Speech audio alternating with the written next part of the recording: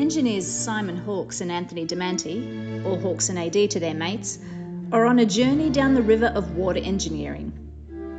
In this podcast series, Hawkes and AD share their inspiring conversations with a cross-section of people from the water industry and beyond. The conversations aim to motivate students and professionals alike to contribute to the growth of the engineering profession. So, without further ado, it's over to you, lads. Hello and welcome back to another episode of The Good Drop with Hawkes and AD, a water industry flavoured podcast, where we seek to bring together a range of interesting and inspiring conversations with water industry professionals. As an introduction to the show, and in order to give you some insight into your hosts, we thought an interview featuring your two hosts and our stories would be a good starter for this series. For those of you who listened to AD's interview of myself in episode 1, we've turned the tables today, and it's my turn to ask AD a series of questions and get to know a little bit more about my co-host. For those of you who missed episode 1, we covered off background for myself. And so in this episode, we're asking AD a little bit about himself, what gets him fired up, what his passions are, and just a bit of a get to know you in general.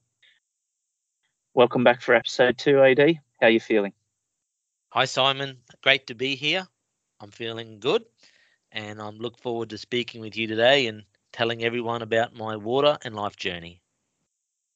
Very good. So I first met Anthony when I made the move north to Queensland from Sydney in 2010 after taking a role on the Logan Water Alliance. So I don't remember exactly the specific moment when I met AD, but it's fair to say AD is one of those people that you don't forget too easily.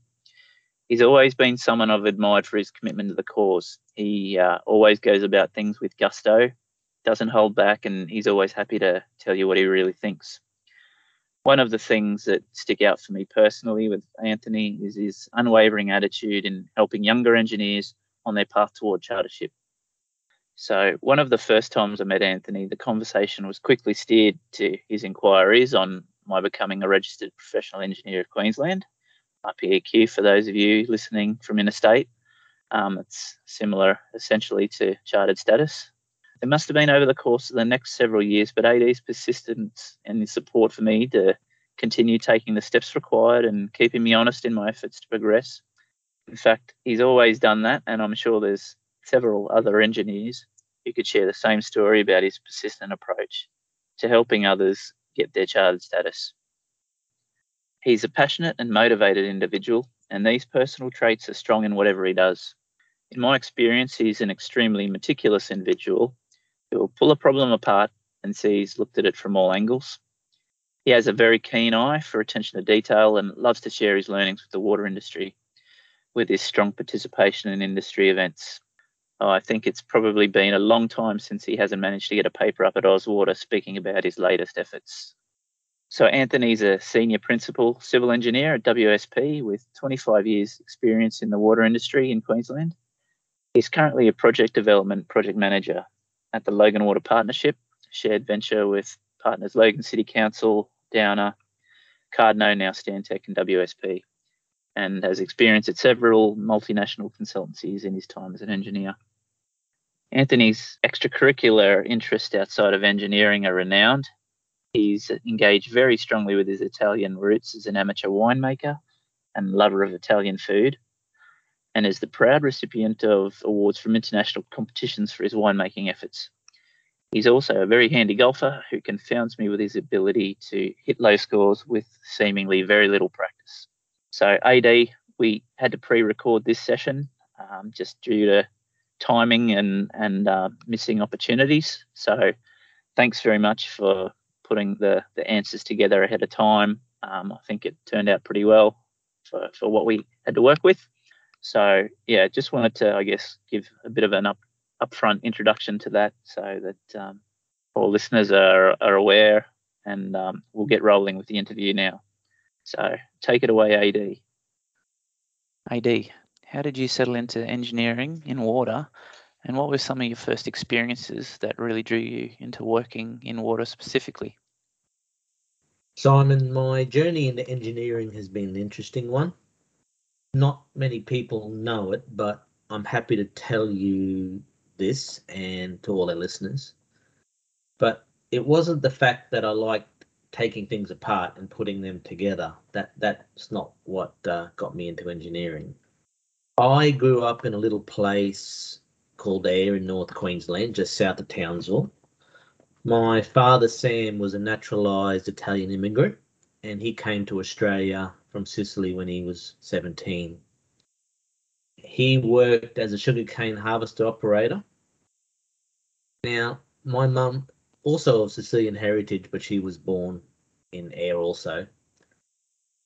When I reflect on how I grew up and my influences, I sort of think as a firstborn son, it was pretty likely that I would follow my father's footsteps and continue to work in the cane industry.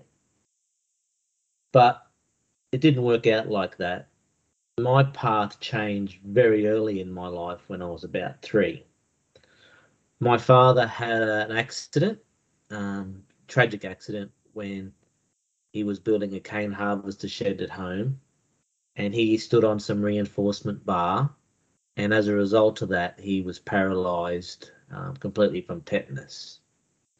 So I never really knew my father. He died when I was 16.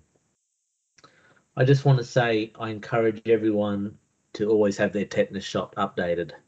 I always get a bit of a chill when I stand on something. So anyway, look, without having a father figure in my life, this resulted in my mother having a big influence on my upbringing, and she drummed into me how important it was to do well at school and get a good education. And she sacrificed hard and I worked hard and I got good scores. I was very good at math and physics and graphics, all these engineering subjects. And I, as a result, just naturally enrolled in civil engineering at James Cook University in Townsville. But to be honest, I didn't really know where the engineering path would take me. I just did that thinking it was a pretty good fit. Now, my final year of uni, where you do your thesis, I thought I would end up working down a structural engineering path, as that's what my thesis was based on. But as soon as I graduated from uni, I took some time off, not as long as you did, but just a few weeks, and I travelled to Papua New Guinea, where my girlfriend's family, who are expats, lived, and spent some time there. And when I came back, I started to look for a job. But it was only maybe a day or so when I came back to Townsville that a phone call came, and it was from an old work experience contact at Townsville City Council, who put me onto another guy who was starting a small engineering water consultancy. And it just went from there. Look, I just wanted to start earning money. And so that's where my water journey commenced. And I have to say, it's been the best industry to be involved with. And why do I love the water industry so much? Well, I think it's because that everyone has a linkage and an opinion when it comes to water. It's just a universal language. Everyone has a position on it, and I just love being part of that. Question 2. You spent your first couple of years working locally in Townsville. What were some of the factors that motivated you to look further afield and work in Brisbane? Okay, Simon. So as I mentioned, my first job was for a small consultancy in Townsville, and that consultancy was called Ian Drummond and Associates. And it was a small firm that specialised in riverway and catchment management. Townsville was like a satellite office to other bigger offices in Sale and Wangaratta, both down south. Now, in the Townsville office, there was just 3 professionals, including me. So it was a really unique introduction in engineering. It was almost like a small family. Anyway, my first job or role in this company was responsible for developing the hydraulic models using good old HEC-RAS. And I used HEC-RAS to design rock protection and river alignment structures, and just it was my first introduction to hydraulics.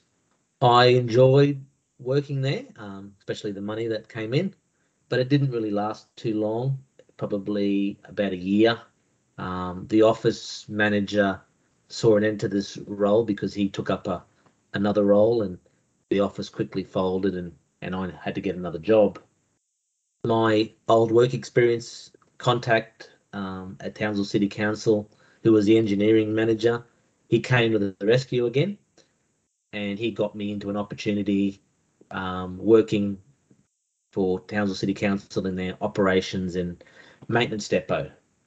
And I spent about 18 months working here on all sorts of projects. I really, really enjoyed it. Projects for like pipeline repairs, reservoir coating.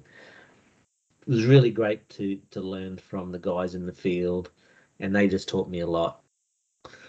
So I was about, I don't know, 23, 24 around this time, and when I was 24, it was time to leave Townsville. It's a funny story, actually, or interesting story. I attended a wastewater treatment conference down in the Gold Coast, and it was at Jupiter's Casino. And this experience opened my eyes to the bigger world that was out there. When I returned back to Townsville, I subsequently ended my long-term relationship, and it was time for me to move to Brisbane. Townsville was a little bit too small of a pond for me. So this country boy would make his way over to Brisbane and experience the city lights. And 24 years later, I'm still in Brisbane, loving it. But I still get a buzz just seeing the city lights, crossing the Story Bridge. Question 3. In my experience working with you, you've been involved with large brownfield pump station remediation. So outside of this space, what are some other interests within water that interest you? Yes, it's true, Simon. I've had some pretty long-term relationships with Logan's two largest wastewater pump stations. They're called Alfred Street and Logan Home Lift Station. I've been married to them for quite some time, one almost 17 years, to be honest. And they've taught me so much and continue to teach me, and I owe a lot to them. But they have taken a big part of my career, but I'm still thankful for that opportunity. What interests me at the moment is introducing new technologies into the way I work, and some of those new technologies in particular have been the use of virtual reality and augmented reality. With some of my projects, which are usually pretty complex, it's very important to obtain stakeholder feedback and utilize their feedback into my work. And I've used augmented and virtual reality a couple of times, and I just see how powerful that these technologies are. They engage staff, in particular operational staff. The old style approach of, here, let's have a look at a whole heap of A3 drawings and, hey, what do you think? It's not something I tend to go down that path anymore. Question 4. What does a typical day in engineering look like for you? So at present, I'm working as a project development project manager with the Logan Water Partnership. My days can vary quite significantly depending on where my projects are in the engineering life cycle. I've really enjoyed the exposure across the engineering life cycle that the partnership has brung.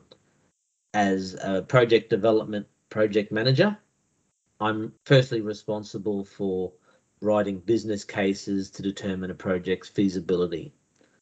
And when I'm in this phase or in this mode, I'm always liaising with the various stakeholders to develop the concept designs and project costs and the business benefits. After that phase is completed, the business case phase, I'm often required to further advance the project into detailed design. And during this, I work with other engineers and the project delivery staff to develop these designs. I also work closely in the procurement and tendering phase. A lot of the requirements I need are not just off-the-shelf items, they're usually custom custom made to in order the project to complete. Following that, when my projects are in construction, I'm pretty passionate about ensuring quality is upheld and ensuring the design intent is being maintained on site. I really enjoy this part of the work, and it just teaches me a lot. It's one of the reasons why I've worked for so long for Logan. It just rounds out my designs. It just teaches me so much in a good and bad way, where I can improve and where I've failed. I encourage any young designer to not be scared of being involved on site and to really request involvement during the delivery stages of their projects. Just wanted to add a key point before I wrap up on this question, but to me it's important to monitor my work and reflect on how it's performed years after it's commissioned. I feel very blessed again to have that opportunity to not just plan, design, commission, but also to monitor my work. I just feel it's such a blessing. I just love how I've grown because of it. Question 5. What motivates you? There's a couple of things here. Firstly, and this is where my Sicilian heritage comes out, but I'm highly motivated by anyone who says that I can't do something, or that's not going to work, or that's not going to be good enough. And these words are fuel to my fire, and I get a lot of satisfaction of proving doubters wrong. Secondly, I have 2 daughters, and my youngest has special needs. And as a dad, this inspires me to push and succeed and do the best I can do. Their world is getting harder, and their lives will have challenges far greater than what I've experienced. And I often think of them, and that also helps me to strive and be the best person I can and provide them the best quality of life. 6. I wanted to ask you about your motivation for encouraging other engineers, particularly around the idea of encouraging people towards chartership. Who's influenced you in that role of mentor to assist others? My passion for motivating others to achieve their chartership or their registered professional engineer of Queensland, for those in Queensland, all came from my mentor. I had a great mentor. His name was Ian Cameron. Ian is a man highly regarded in the Queensland water industry. He has had a massive influence on me. Ian continually stressed to me at an early age of working with him of how important it was to develop your industry profile. And the first step to do that was always to get chartered. Now, it's important that to get chartership, it takes time and commitment, but the reward is there. This is a nationally accredited system, and I encourage all those engineers to put that up there on their list of things to do. Just a message I want to share for those embarking on going down the chartership journey is simple. And you've probably heard this, Simon, many times. Once you start, it is important that you keep going and never stop until it's done. I've seen so many people or young engineers say, yeah, I started it, but I've been busy and haven't done a few things on it haven't done any time on it. So yeah, this is the number one thing you need to be wary of. You just need to keep working on it. I remember my personal journey with chartership, and I made a commitment to myself and my wife that I was going to start and I'd do something on it every day, no matter if I was busy, tired, or whatever. And some days I would only write a few words. Some days I would just open up the screen and I couldn't face it, but I pushed through it. I'd like to share a saying. It goes like this: I gotcha, si scava la roccia. And that translates to drop by drop, the rock is eroded. So I encourage everyone to keep chipping away. You'll get there, and you'll enjoy it when you get there. So my persistence on you, for instance, Simon, to get your chartered engineering qualifications is, I suppose, my way of continuing Ian Cameron's lessons that he gave to me. What would you like to get out of this podcast? So, similar to you, Simon, the water industry has been really good to me, and I want to give something back to it. But I've got some additional reasons. Firstly, I have a real thirst to meet and learn from inspiring people, and I want to be taken out of my comfort zone and learn about new topics. So it's exciting for me, but also a little bit nervous, but I'm really passionate about hearing from what interesting people there are in the water industry. And for those not directly in the water industry, but for those that are passionate and have a real inspirational story.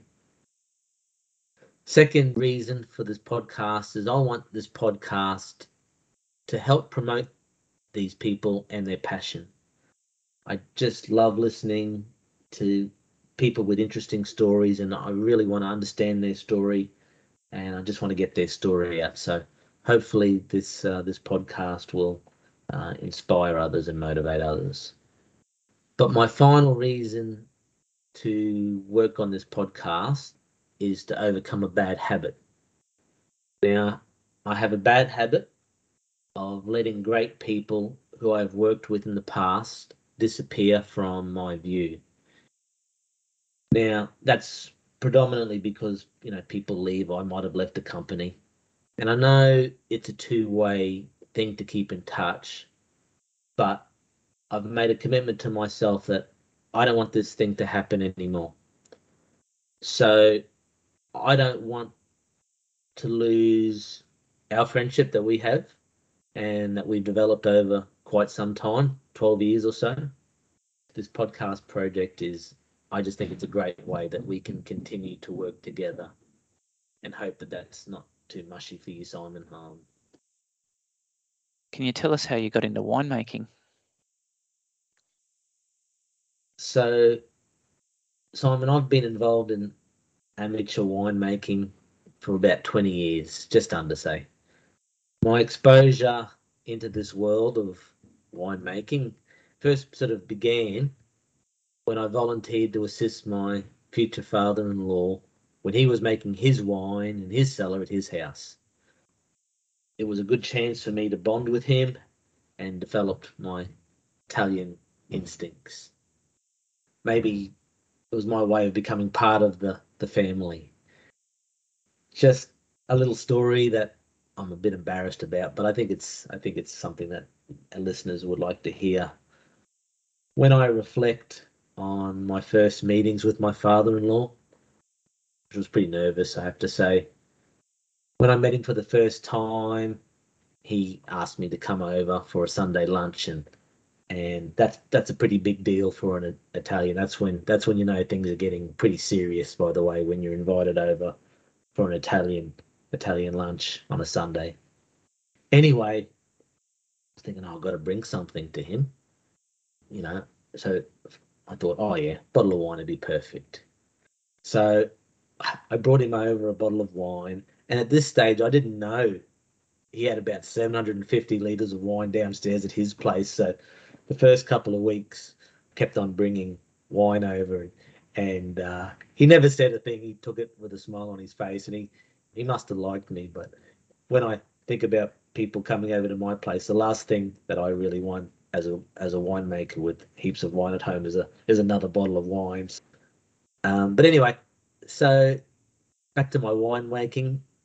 For the last 7 years, I've travelled a similar path to my father-in-law, where I've created my own wine at home, and it's a fantastic hobby.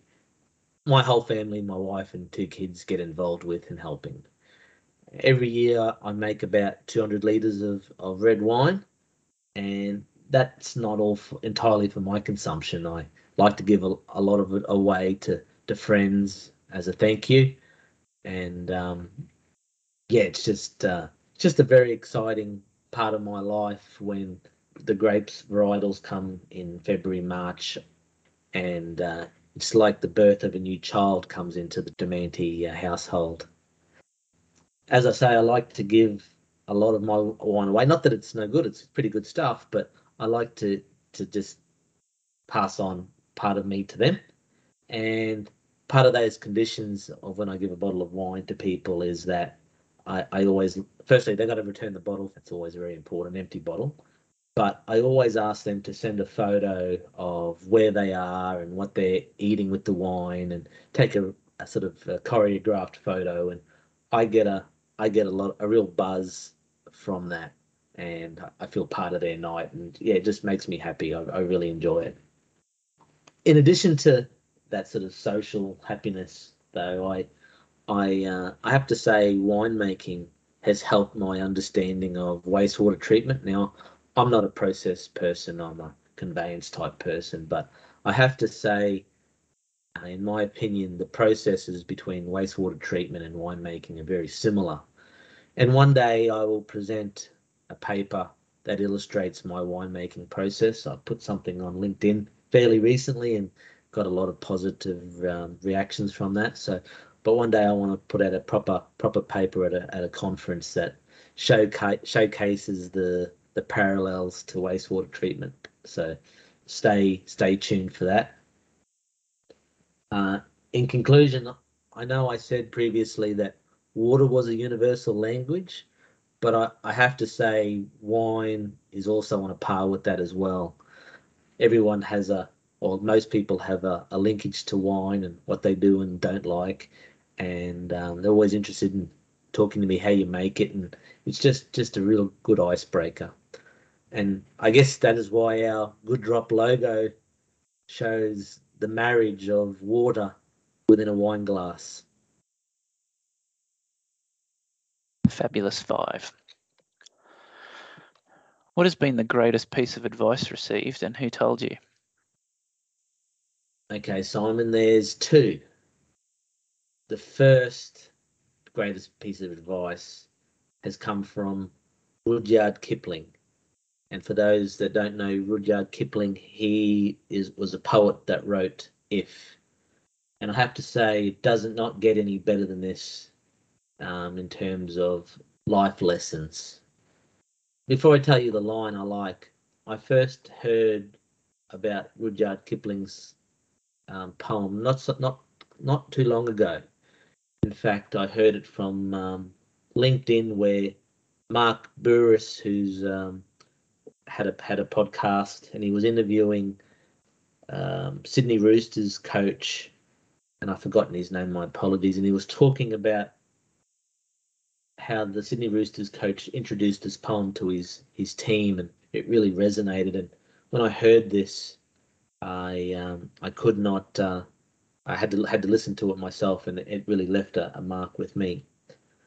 So, you know, the poem's not very long, but I have to say I really like these words. If you can meet with triumph and disaster and treat those 2 imposters just the same. These words really resonate with me because sometimes I get a little bit down when things don't go that way, and but I'm also really happy when things go really well for me. So I read those words a lot just to help me settle down and be a little bit more constant. In second place, if I can, just want to quote a line from a movie, and it came from another semi-Italian, Sylvester Stallone or Rocky Balboa. And these words are like others. The world ain't all sunshine and rainbows. It is a very mean and nasty place, and it will beat you to your knees and keep you there permanently if you let it. You, me, or nobody is going to hit as hard as life. But it ain't how hard you hit.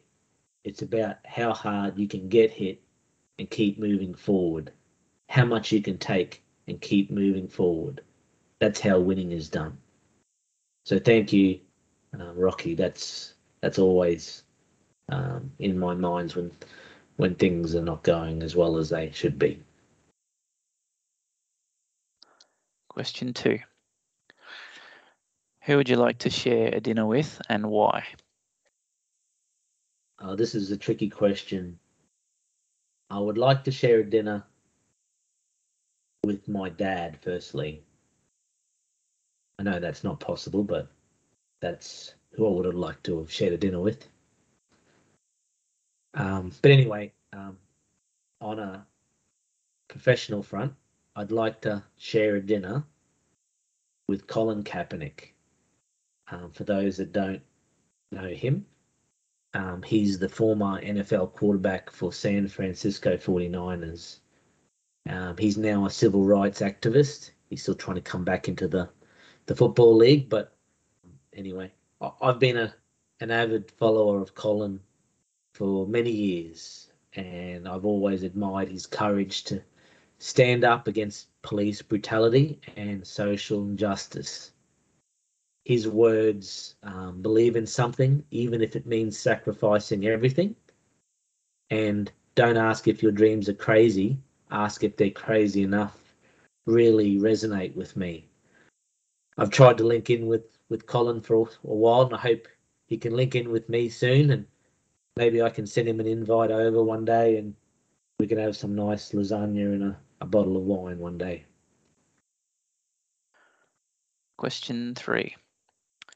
What is your greatest non-work related achievement? Like you, Simon, being a dad of my 2 girls is a tremendous achievement. But something a little bit different is that I am particularly proud of winning several silver and bronze medals at the International Amateur Wine Competition in Vermont, USA. I've sent bottles the last couple of years.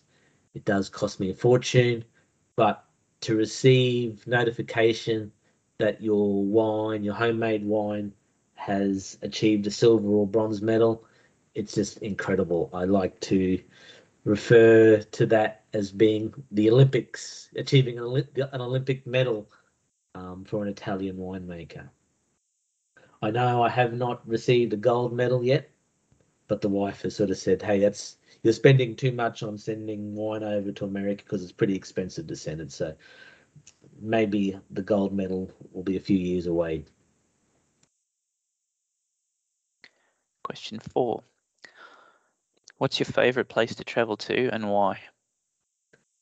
Another very difficult question for me. I'm torn between 2 places, France and Italy.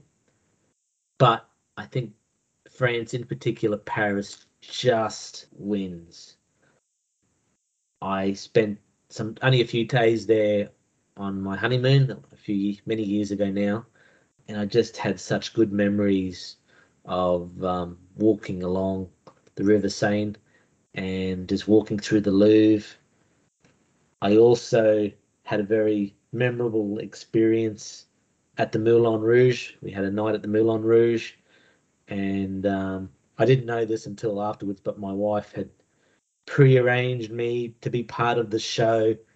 Maybe that's a story for another day, but yes, I remember quite vividly also dancing on the floor of the Moulin Rouge, and had some lovely music playing, and I remember taking my wife onto the stage before the show started, and yeah, there we were dancing, and all of a sudden, before we knew it, the whole floor was crowded with people. So it was just one of those moments I won't forget. So, but a big shout out in second place goes to Florence. Very close second. I just loved Florence every minute I spent there. The Duomo. If people haven't been to Florence, the Last Judgment painting inside the Duomo is just incredible. I could go see that every day and would never get tired of just admiring it. Question 5. What is your go-to drink? Red, white, or other? Hawks, as an amateur winemaker, I have to say it has to be a wine from Domanti Estate. My favourite varietal is Barbera, which is an Italian grape, and it goes wonderfully well with Italian food, meats, etc. There's no better feeling than when we're having a beautiful steak or Italian meal that I can just walk downstairs and get some Barbera, and it just goes so well with it. I do also love a good rosé, something that I'm starting to enjoy. And I have to say, if I need something a little bit stronger, Negroni is my cocktail of choice. And I know, Simon, I've introduced you to a Negroni, and yeah, sometimes it's a bit difficult just to stop at just one Negroni. Sometimes you just have to have two. Indeed. I know what you're saying. Can be very dangerous going with anything more. That's great, AD. Thanks very much for your very frank and honest answers there. Really, yeah, it's there's some very personal things in there that you've shared. So, and I'm privileged that you're happy to share them with us today. So, how did you feel it went? Yes, Simon, it was actually quite special to reflect on my journey. And yes, there was, as you know, some personal things there, but it's been quite some time that I've stopped to think about my journey, and I have had an interesting path. I hope everyone enjoyed it. Thank you again. All right, we'll wrap it up there. So thanks everyone for listening, and we'll see you next time on The Good Drop. Thanks everyone. See you next time.